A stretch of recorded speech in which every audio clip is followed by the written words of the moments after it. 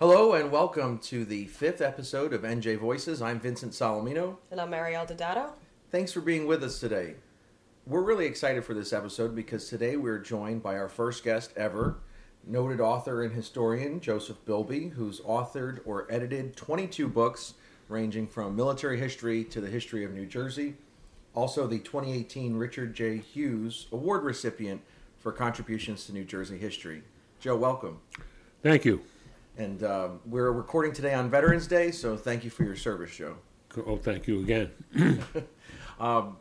So Joe is the author of The Rise and Fall of the Ku Klux Klan in New Jersey, along with a gentleman named Harry Ziegler.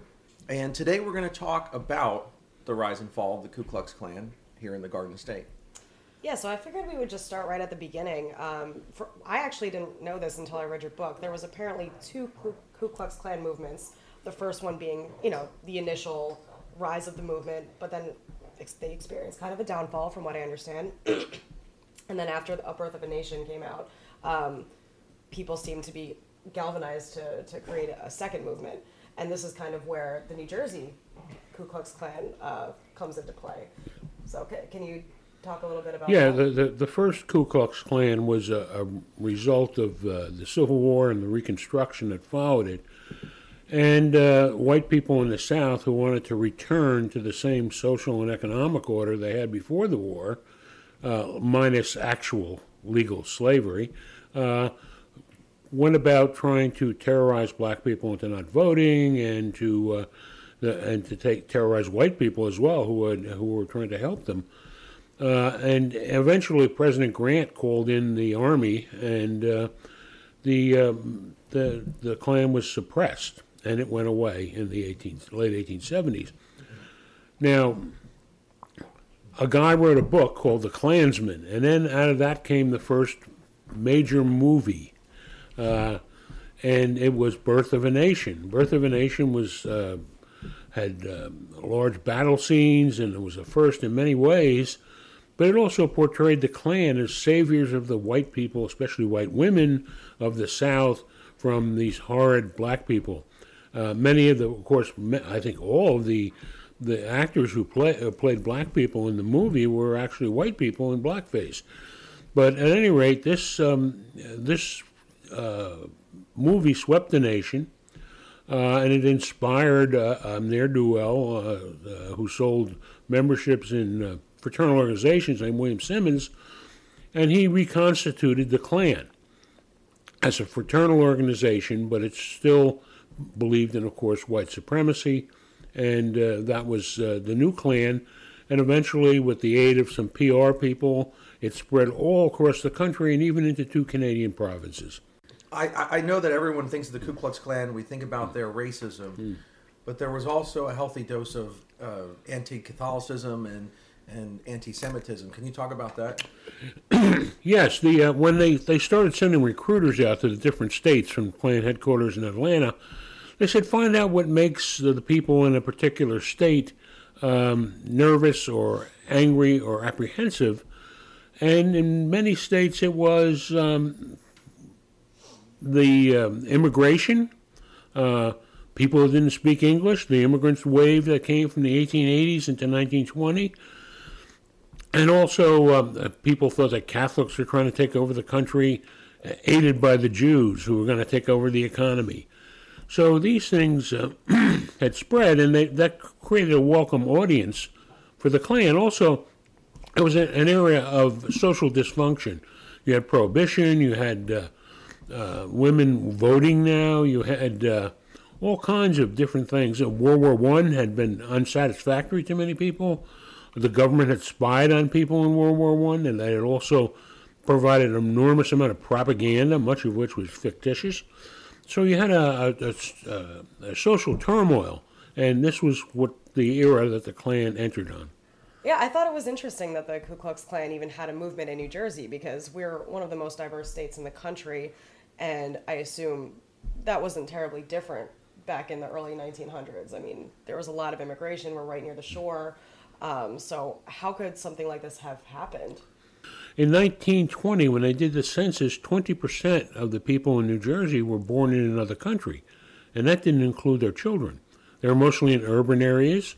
Many of them, because it's the second wave of immigration, they spoke Italian or they spoke Russian or Yiddish or whatever.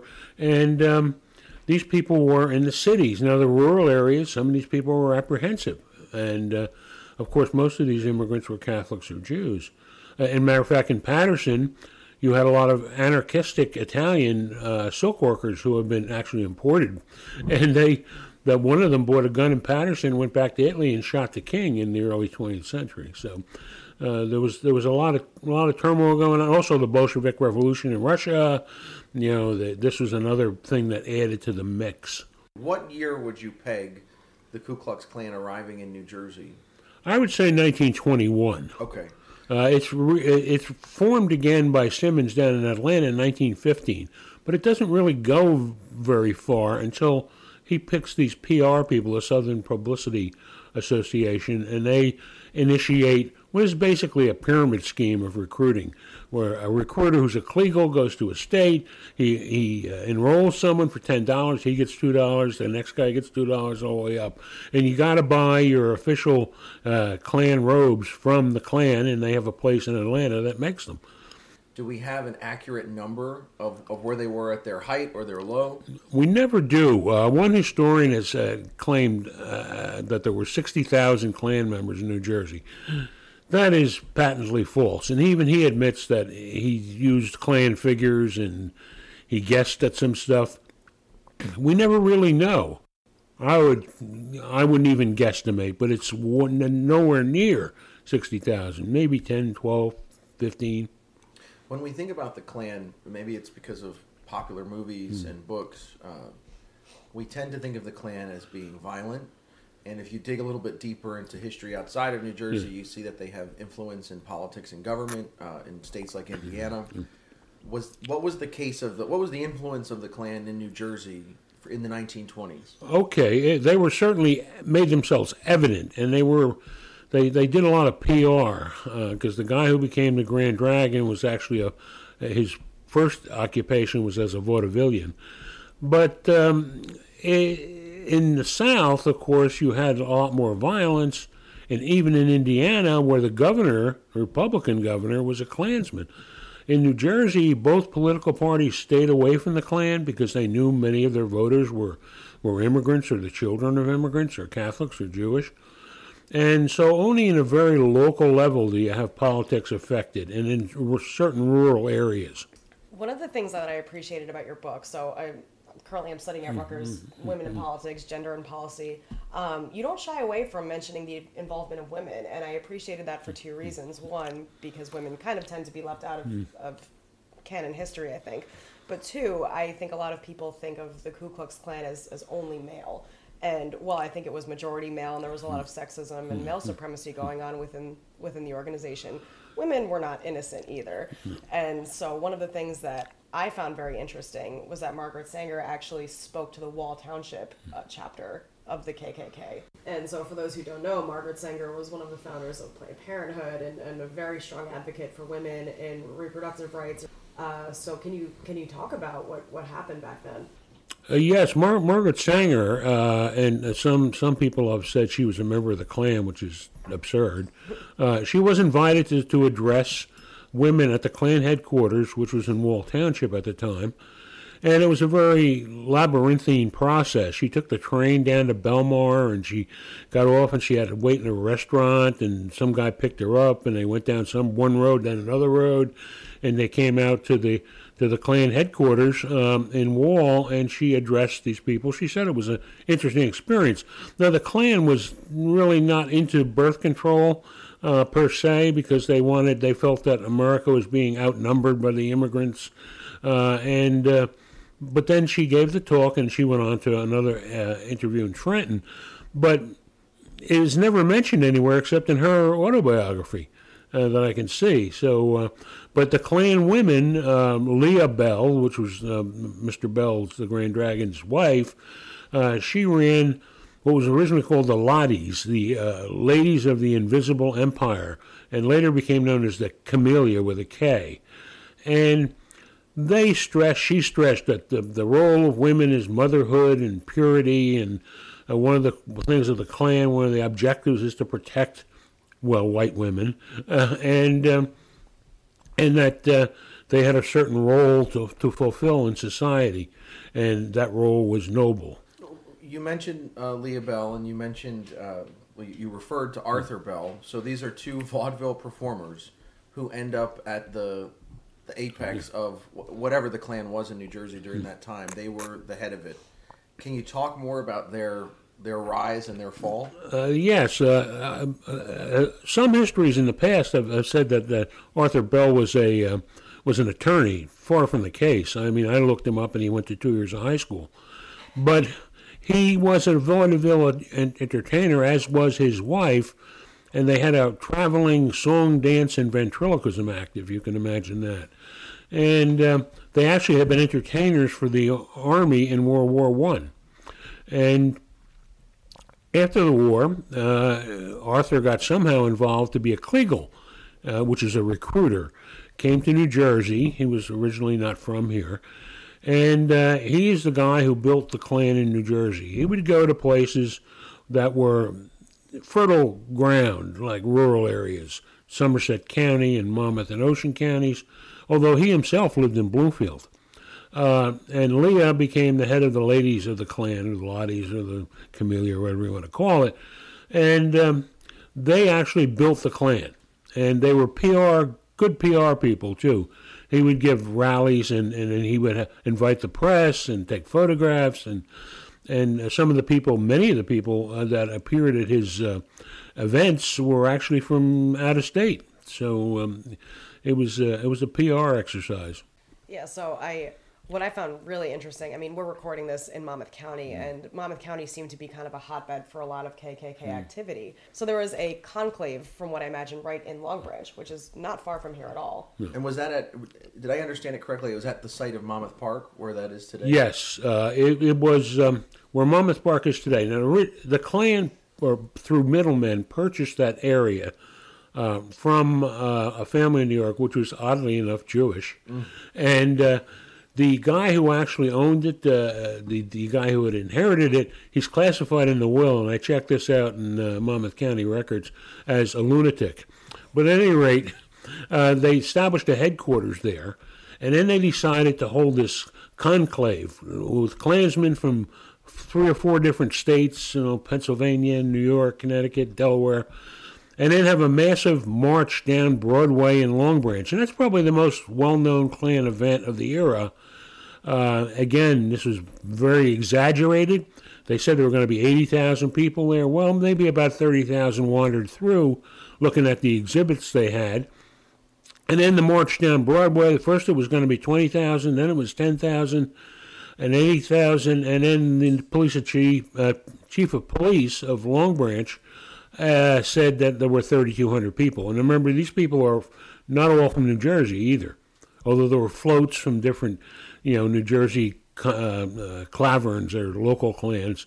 But it was quite an event, and it really scared the black people in Long Branch and Jewish people and Catholics to a degree. But it was after that the Klan lost the property in Long Branch because they couldn't pay the mortgage, and then they moved to Wall Township. Wall Township, the site of the old Marconi operation.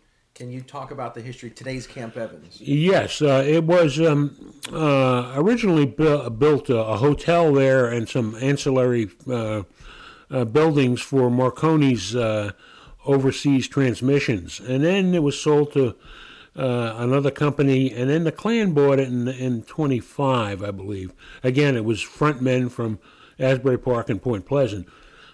But these guys bought it as a business because they also bought a lot of land with it that came with it, and then they sold lots. Of course, you had to be a certain person to buy the lot, but it was an investment.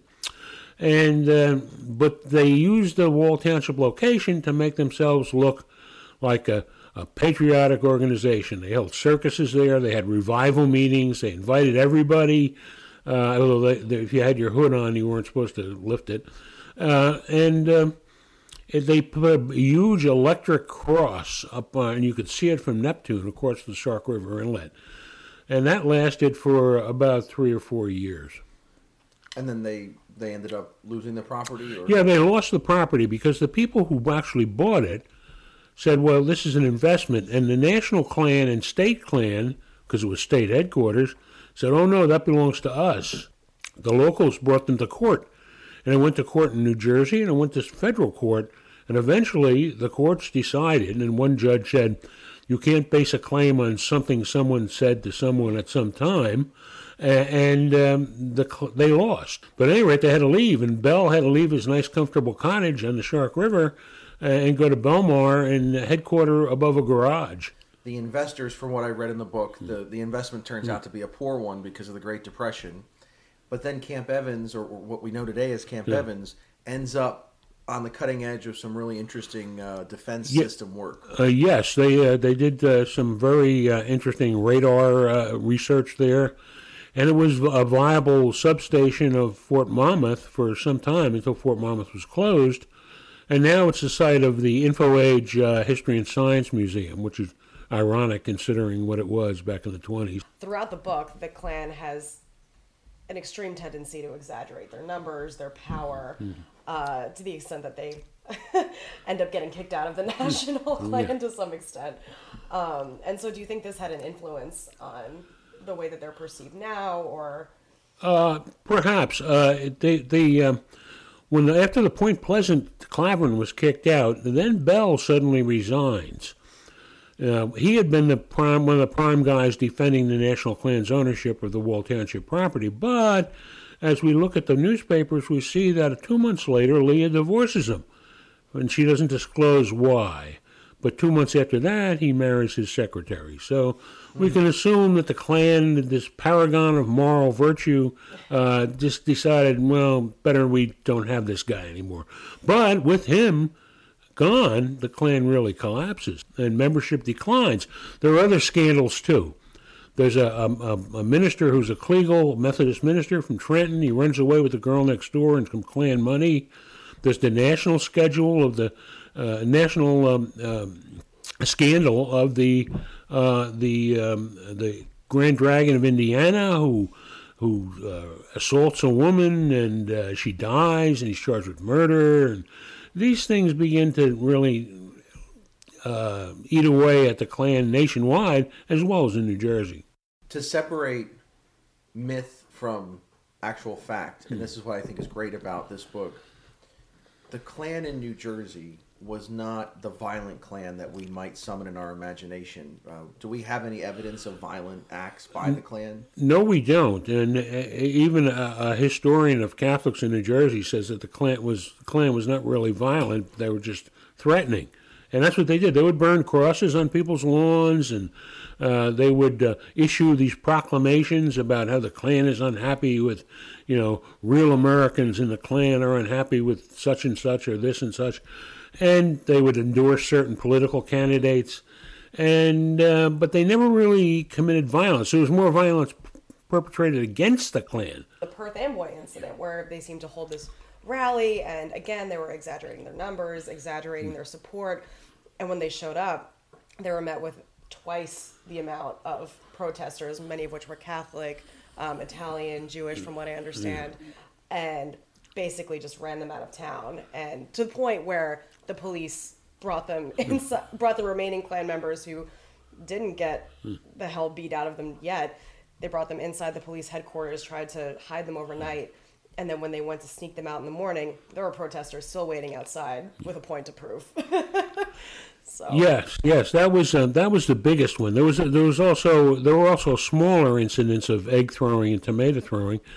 But when 200 Klansmen went up from Monmouth County to recruit in, of all places, Perth Amboy, a largely immigrant city, they were met by, some say, up to 15,000 demonstrators who stoned the building and then rushed it and beat a lot of them up.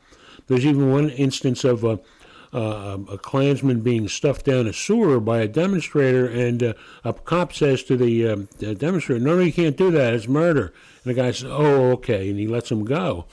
They're running out of town. When they leave town, some of them shout back at the demonstrators, we'll be back with 10,000 more. And then the guys in the mob yell, yeah, and we'll have 20,000 here to greet you. I was struck by how matter of fact the newspapers reported the creation of the Klan in New Jersey and then its existence, and it's almost like they're reprinting press releases from Bell. Can you speak to why was the reaction of the news like that? Did anybody stand up and say this shouldn't happen in New Jersey? There were some instances. There was a black veterans organization in Trenton, and a black church in central New Jersey, maybe New Brunswick, I think, and they said this is not a good thing. Now, most people had been conditioned by seeing the movie Birth of a Nation to think that it wasn't that big a bad deal, and the newspapers were just sort of puzzled by it, and they just reported it as, this is another fraternal organization. But as time went by, they began to take another stance, and papers, especially the ones in the urban areas, deliberately attacked the Klan or tried to minimize them, or certainly didn't flatter them. The Asbury Park Press had a comic strip about yes. that, correct? Yeah, the Asbury Park Press had it in the 1920s. It was a cartoon about what to do with your hood if you're no longer in the Klan. And some of the suggestions were to use it to keep mosquitoes off in the summer, or as covers for your fire irons in your fireplace, and things like that. So, Vincent, you mentioned in other parts of the country the KKK having quite an influence on politics. In New Jersey, I think they didn't really have the same effect. I believe it was the Trenton commissioner that responded to a potential rally saying, are they going to arrest them or shoot them? But there were a few politicians that were more open to the idea of the KKK here in New Jersey. Can you speak to that a little bit? Yes, and I think it was pretty much mining for votes. Both parties on the state and national level from New Jersey, when I say national, I mean New Jersey senators and congressmen, thought they were appalling, or said they did anyway, and from both parties. And the locals, though, if you thought there was votes to be mined, Basil Bruno from Long Branch was one interesting example. And Basil's parents were Italian immigrants, but he converted to Methodism, and he joined, we think he's in the Klan. They never officially announced it, but he introduces Klan bills in the legislature for teaching the Bible in public schools, which don't get anywhere. And then he runs for sheriff, and as he runs for sheriff, he's decisively defeated, even though he claimed he was going to shut down all the speakeasy roadhouses. And the Asbury Park Press comments on it, and they say, well, we guess the Klan's influence is fading because Basil got thumped when he ran for sheriff. He was decisively defeated. And there were a few in Bergen County as well. Anywhere where the Klan appeared to have a local base, it was a local politician who would run. Arthur Bell invited all the Republican candidates for office to come to to a hotel in Newark, where he and his friends would examine them for their, quote, Americanism. And none showed up. And Senator Kane, who was the grandfather of our Governor Kane, recent Governor Kane, said, I have nothing to do with those people. Why should I go there? And the response was the same for most other politicians. Was the Klan a Democratic or Republican organization? Nationwide, it tended to be Democratic in the South and Republican in the North. As I mentioned, the governor of Indiana was a Republican, and he was a Klansman. And when would you say that the turn happens, when people begin to make jokes about the Klan or condemn the Klan? I'd say in New Jersey it's early on, but certainly by 1928, and the Klan membership drops dramatically, and in this state. And then the Depression comes, and people have other things on their mind. And, of course, the scandals that occurred. And so you have, they say that almost half of the people in New Jersey in 1930 were either born in another country or had at least one parent born in another country, which would have included my mother, whose parents were born in Ireland. So this becomes less and less receptive to the Klan.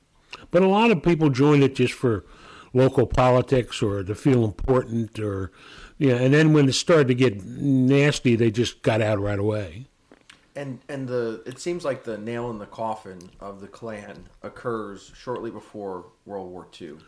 Yes, the Klan is about done by then. There had been another group called the White Band that Bell, after he'd been kicked out, attached himself to. And then he comes back again as a Klansman in 1939-40 and proposes a meeting with a like-minded organization, the German-American Bund, at their camp up in Sussex County. And that is the final blow, really. And the congressional committee comes up from Washington to Newark, and they interview them, and they say, "Is that a good idea?" And he says, "No, I don't think so." And then it's the Klan, National Klan, what's left of it, suspends itself for the war. And the final act, legally, is in 1946 when Walter Edge, or Wally as they call him, was governor, and he had been a senator back in the 20s, and the Klan had primaried him unsuccessfully because he was against Prohibition. So in 1946, the guy down in Atlanta says, "Well, we're coming back." And Wally calls in his attorney general and says, "Well, I don't want these guys back again." The attorney general says, "Well, they have corporate papers, so 1923." So he says, "Get rid of them." So the attorney general brings the corporate papers to the Supreme Court, and they kick it out. And that's pretty much the end, although Bell is interviewed actually up in Bloomfield, where I believe he's running a luncheonette at the time, and he says, "Well, maybe it wasn't such a good idea." He said, "Maybe we can have a new Klan that will let in Catholics and Jews, and we can have a Negro auxiliary." We're seeing a lot of white supremacist organizations and rallies and anti-immigrant and anti-people of color sentiments rise up again. We're having conversations of, is it right to punch a Nazi, as if this has never happened before. And I mean, especially going back to the Perth Amboy incident, where it wasn't just punching a Nazi, it was just beating the hell out of people who threatened the lives of good people, good Americans, who just weren't considered to be good or American because of their religion or their race. And my question, I think, is could this happen again here? Well, I would certainly hope not. I don't see a national organization similar to the Klan rising again. I see, unfortunately, a lot of smaller groups of outliers, and especially in other states, and I don't think so much in New Jersey, but hopefully we won't see that. And I think that if we do see some kind of a national organization try to form, people will be aware of what happened once before and will get rid of it. But I'm glad you talked about that awareness, because for me, one of the great services that Mr. Ziegler and you do in this book is to give us the history that for me was wrapped up in myth. And it seems like collectively, whether it was historians in New Jersey or just culturally, we've forgotten what our experience was in New Jersey with the Klan. And so for us to remember that history so that we don't repeat the same mistakes, we also have to acknowledge that this did happen in the Garden State. Yes, it was quite deliberate, I believe. And by 1940, the Jersey WPA guidebook mentions the Klan in one sentence in the entire book and never mentions that it was in New Jersey. And other books do the same later on. Occasionally you see a newspaper column. I saw one from the Archbishop Park Press. It said it can happen here. But largely people are totally ignorant of what happened. It isn't their fault either, because the people in the press and historians have not done the job they should have done. Well, Joe, thank you very much for talking with us about the Klan, the rise and fall in New Jersey.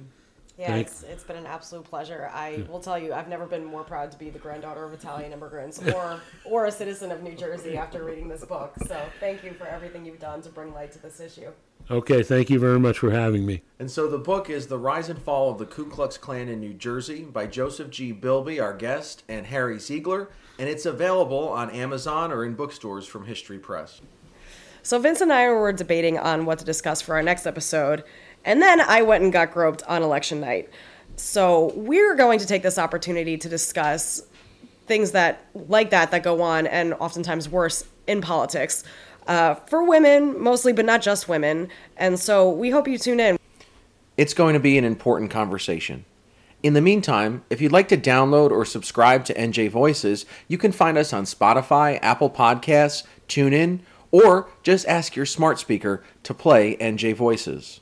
My name is Marielle Dodato. And I'm Vincent Salamino. Thanks for listening.